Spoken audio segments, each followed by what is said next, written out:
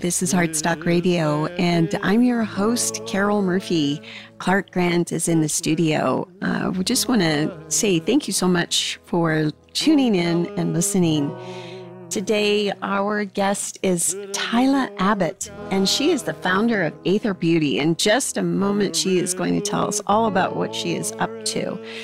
And in the meantime, also remember that you can find us on Facebook. You can also email us at heartstockradio@gmail.com. Just a moment, Tyla will be with us. This is Heartstock. Thanks for listening. As I went walking that ribbon of highway, I saw a glory that in the skyway I saw below me that golden valley. This is Heartstock Radio. I'm your host, Carol Murphy, and today our guest is Tyla Abbott. She is the founder of Aether Beauty. Hi, Tyla. Hi, how are you? Oh, we're doing great. Have a beautiful sunny day. We were just talking about this. You're located there in Tucson now, and I bet it's a beautiful day there too. Yes, it's the high desert, and we just absolutely love it.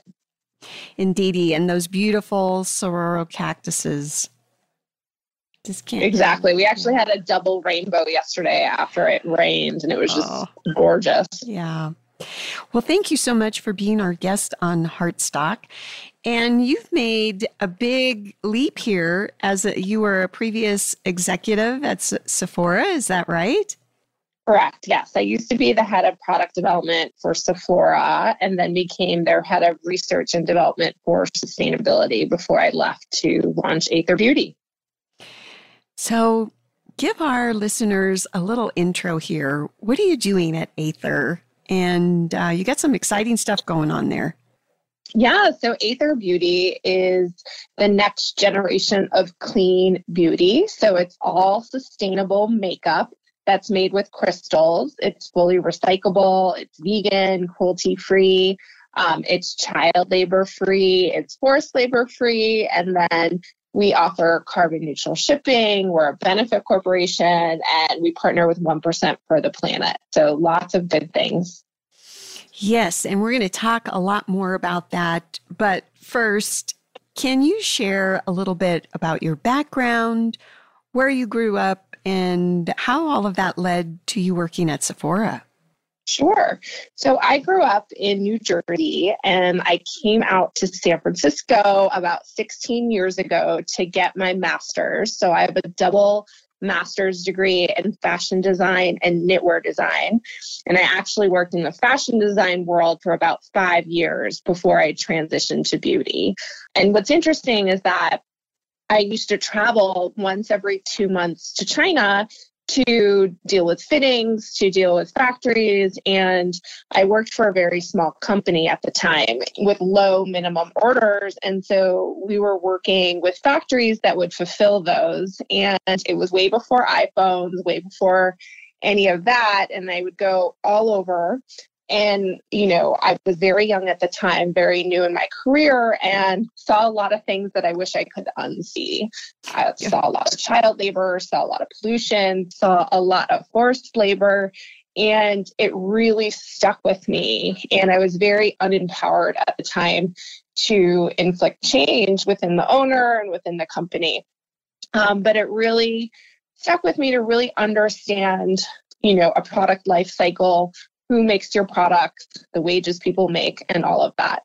Transition to my job at Sephora. So I left fashion and transitioned to beauty through accessories. So I came on board at Sephora in charge of all their makeup accessories, from makeup brushes to eyelash curlers to makeup bags and sort of everything in between.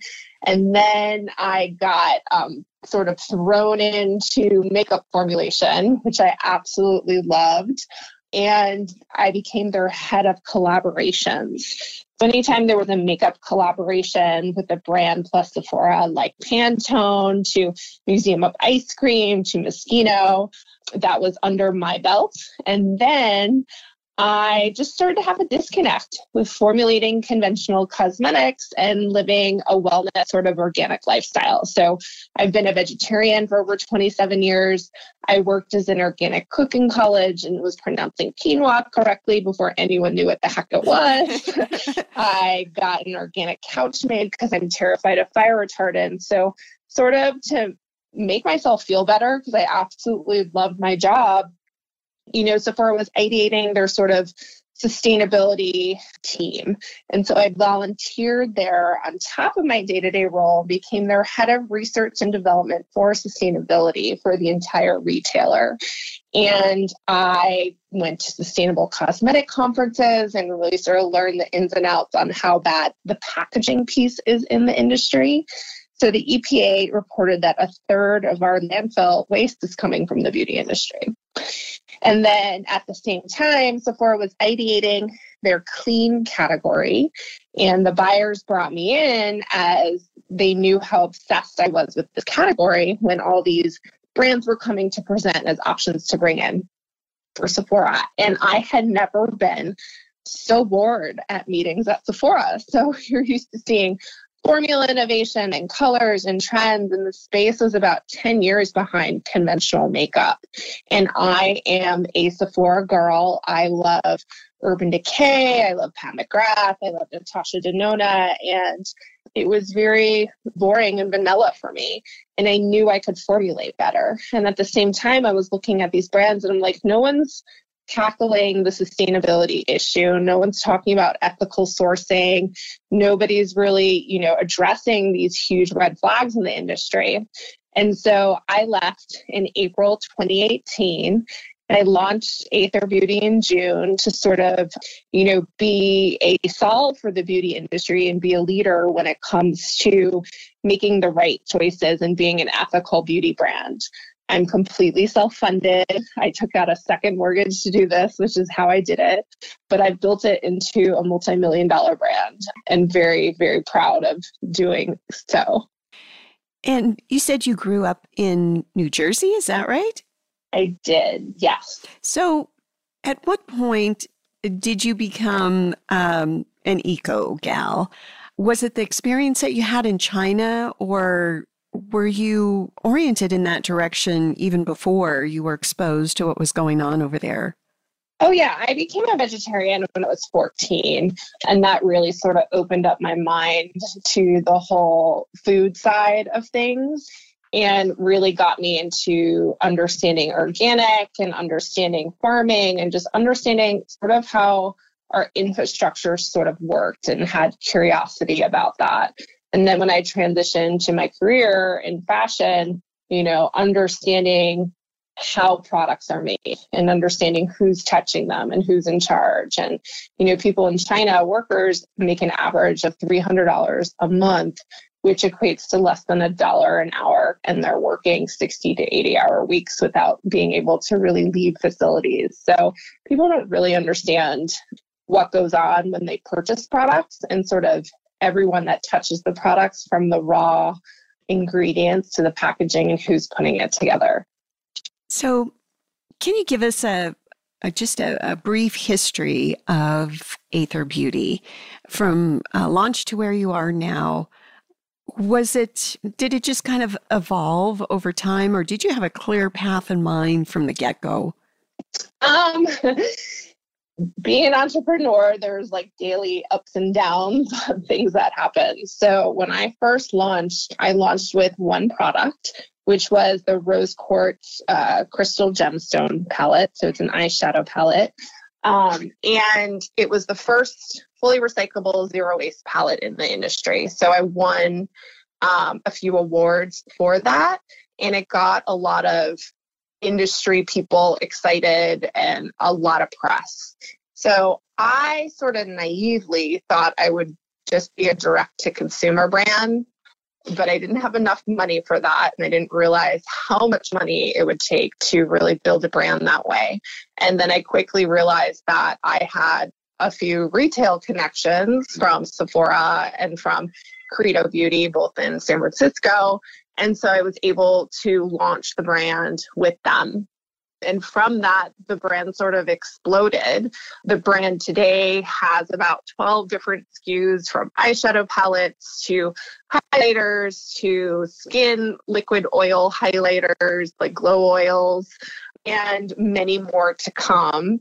And the brand is sold in over 90 different retailers in the US, Canada, Europe, and Australia and New Zealand, as well as our own direct to consumer. So I knew nothing about social media.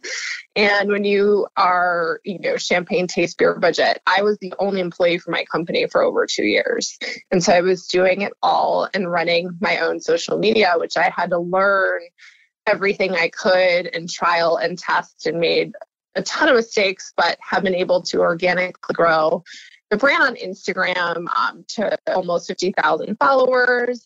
We're on TikTok, Pinterest, YouTube, all the places, and really built a community around people wanting to know more about the industry and wanting to know more about, ethical sourcing. But the real reason, besides, kind of creating a company that wants to do better, is the main reason why I did this was literally product formulation, which is my sort of bread and butter and secret sauce. So I, like to do this because when I was working at Sephora, I was trying all these clean beauty brand formulas. And as a working mom, I was spending a lot of money on this stuff. And if I took the time to put my makeup on, it was like gone 2 hours later. And so I was like, I know I can formulate better. And our products are rated 5 stars, even on Sephora.com, which is incredibly hard to do. The average conventional makeup brand averages a 4.2. So I really attribute that to sort of growing up my makeup career in Sephora, because we used to watch the ratings and reviews like a hawk, and nobody holds back in the beauty space. So you sort of immediately know if you have a hit on your hands or if there's something people didn't like. But it really sort of trained you very well to understand what that client is really looking for, and to not sort of give up in product development until you get the product right, which, being self-funded, I am able to do. I'm able to hold back things until it's up to my standards before I release it. And this whole direct to customer versus selling something wholesale to a retailer, Steve Jobs, his whole contention was you can't do both. You either have to, you have to pick wholesale or direct to customer. And I think maybe COVID has shot a lot of holes. Sorry, Steve, in this whole concept. Can you share with us a little bit more about that and your success in finding your path in both lanes? Yeah, so, not to disagree with Steve Jobs, but, omnichannel is sort of, no matter what point you are with your brand, you're probably going to start either direct to consumer or with retailers, right? But eventually you're going to go into both and be omni, because you're not going to be able to reach all of your clients in one avenue. And when you look at these, traditional direct to consumer brands, you see a lot of them, entering retail, and it's because of that reason. So for me, organically last year due to COVID, prior to COVID, I was very retailer heavy because that's what I knew. My split was like 88% wholesale and 12% direct to consumer. But then COVID hit and my direct to consumer drastically increased to over 35% of my sales without me doing anything different or adding any additional ad spend, because I don't have a large ad spend budget because I am still self-funded. So it was super interesting to really, I was very much more accessible on social media at that time and talking more about all these different topics. I actually write a blog on the website too, which drives a ton of traffic to the site about all these different topics. But A few mom and pops unfortunately closed last year, so that had a slight factor to it. But it was really people being attached to, digital all for 2020 that really sort of drove the growth. And now the brand has exploded even more in 2021. We're already over our projections for the year, and it's already April. Wow. So very excited for the future for the brand. But it's definitely sustainability has become way more of a concern for the consumer, and really sort of built this conscious consumer sort of sector, which I think had a lot to do with COVID, because people were, sitting at home. I mean, we still are, like, trying to take care of ourselves and like wellness, and more aware of what they're putting in and on their body. We're at that midway point, so we're going to take a quick music break. We shall be right back and learn a lot more about Aether Beauty. This is Heartstock.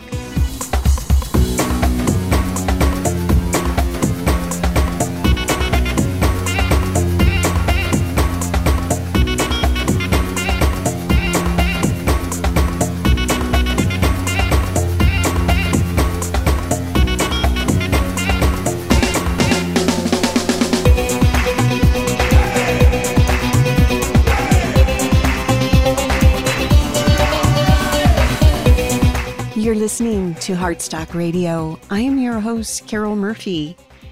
And today we're speaking with Tyla Abbott, and she's the founder of Aether Beauty. Hi again, Tyla.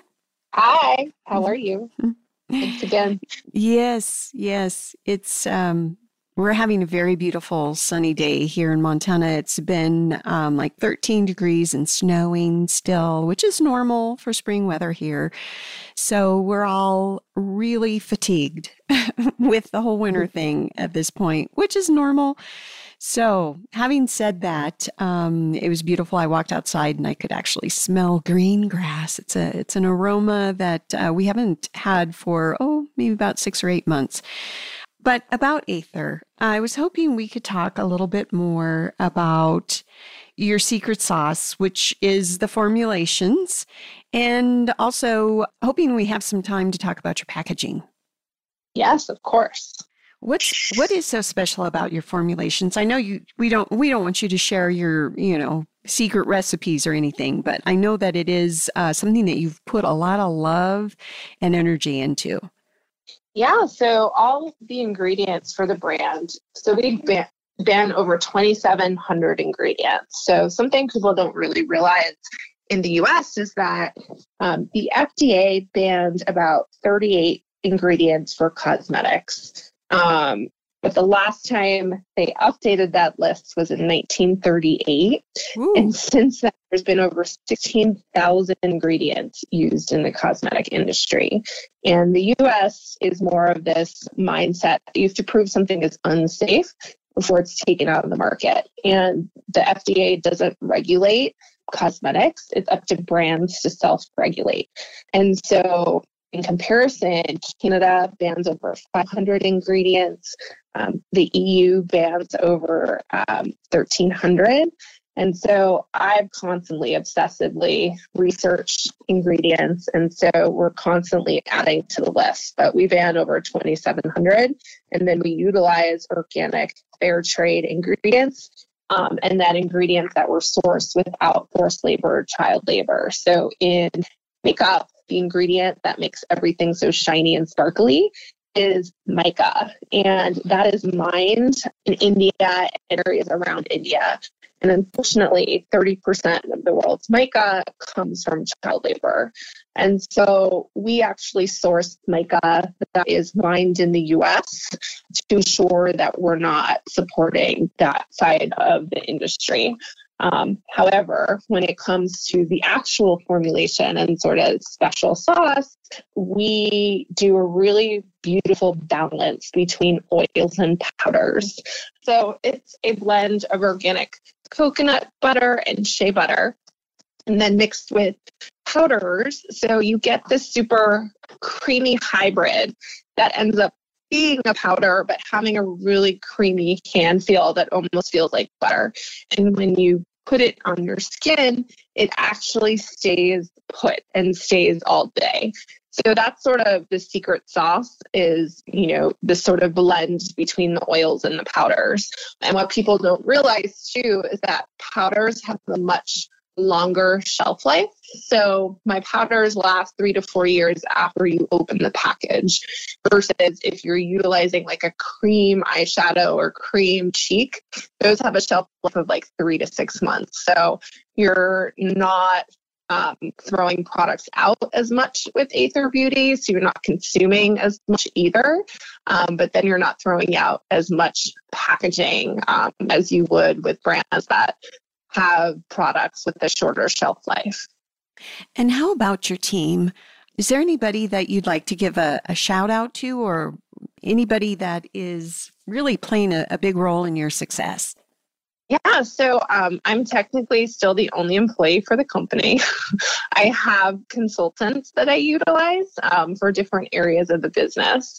And for me, really driving the digital side of the space was a space that wasn't my area of expertise and I didn't have experience in. So I use a third-party company called Making Lemonade that has incredible digital experience and has been able to really tackle that missing piece of the company. And so I'm such a fan of their work. And what lies ahead? What are you envisioning for the future? Yeah, so we're at this, incredible growth point for Aether Beauty, and we actually have done an equity crowdfunding on the website Republic. And basically, I really wanted to, every business needs money to grow. And for me, working with venture capital companies wasn't the right fit.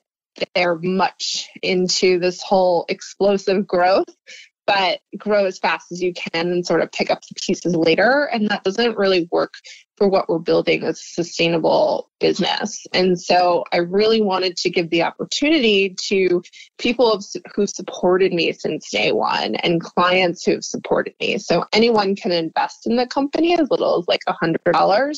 So you don't have to, have deep pockets in order to, support a business and get a return on investment with, eventually believing in the business. So that's been incredibly exciting. That's over on Friday, and we've raised almost $250,000 that way. So really excited to be able to change the conversation too. So it's not just these larger companies that are able to, be successful. I'm successful, that it's really opening the doors to people who believe in the business will also benefit. And your packaging. Let's talk about that. Yes. That's pretty exciting too. Yes. So, our infrastructure in the US when it comes to recycling is very complicated and very broken.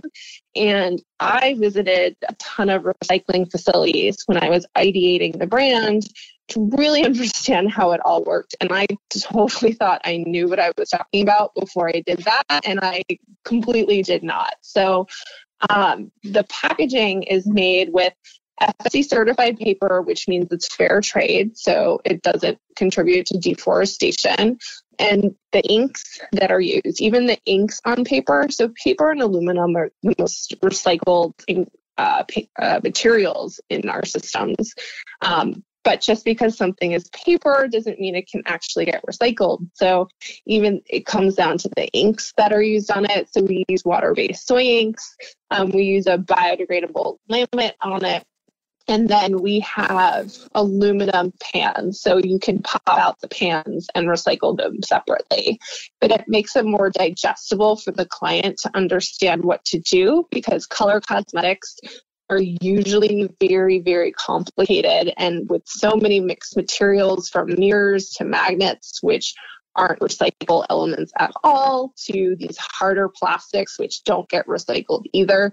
People see the recycle number on their products and think it's recyclable. And the truth is only recycle numbers 1 and 2 actually get recycled in our infrastructure.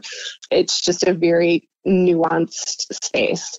Things like black plastic don't get recycled at all because our conveyor belts in our recycling facilities can't read black on black with their sensors. And there's no secondary market for black plastic because it only can make more black plastic. So it's really complicated, and it's like Tetris to me, trying to figure out, what sort of packaging option you can use. So for me, being a product developer, I have about 2 years of product I developed up my sleeve, but something like the packaging will hold me up more than the formulation because I won't launch something unless there's a sustainable option for the client. So are you plastics free? We're not plastics free. So there's some products you can't get around plastic. So for instance, we have a liquid lip. And there's no other, you can't put in aluminum. Glass is way less recycled than people realize. Glass is only recycled at 30%, and it's only clear or light colored glass. Even in Tucson here, they don't recycle glass. Like it's really interesting. However, the liquid lip that we have is made with 100% recycled ocean plastic. So there's no virgin plastic used whatsoever. And then the other difference is that it's the same material plastic through and through, where normally a liquid lip component is made of different plastics mixed together. And you literally have to sit there and take every little piece apart. But the other thing with recycling is that anything smaller than a credit card doesn't get recycled at all. So it doesn't think of all those beauty samples, like all those little minis, like the packaging does not get recycled. Yes, the bane of my current existence, plastics everywhere I turn. It's so ubiquitous. And like you said, it's complicated and hard to understand. And this whole concept of don't worry about plastic because it's recyclable is a fallacy. So I'm really thrilled to hear that you have fully grasped and taken on this challenge, because it is definitely not easy. So we've got about a minute left, and I'm hoping that we can share with our listeners how they might find you, Tyla. Sure. So the website is aetherbeauty.com. So it's spelled ATHR Beauty. And then our Instagram is Aether Beauty Co. So that's ATHR Beauty CO. We are on TikTok as well at Aether Beauty. We are on Pinterest, YouTube, all the social places. And I'm actually on Clubhouse as well under my name. So that's Tyla, Tiila. And I talk a lot on Clubhouse about all these sustainability issues in the beauty industry. Thank you so much. And enjoy that beautiful Tucson desert. Yeah, thanks so much for having me. Mm-hmm. This is Heartstock, and we will be back next week. Peace.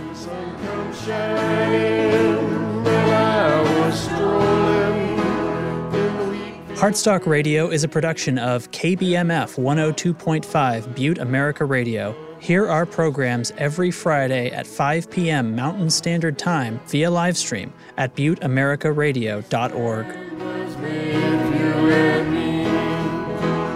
As I went walking, I saw a sign there, and on the sign it said, "No trespassing,"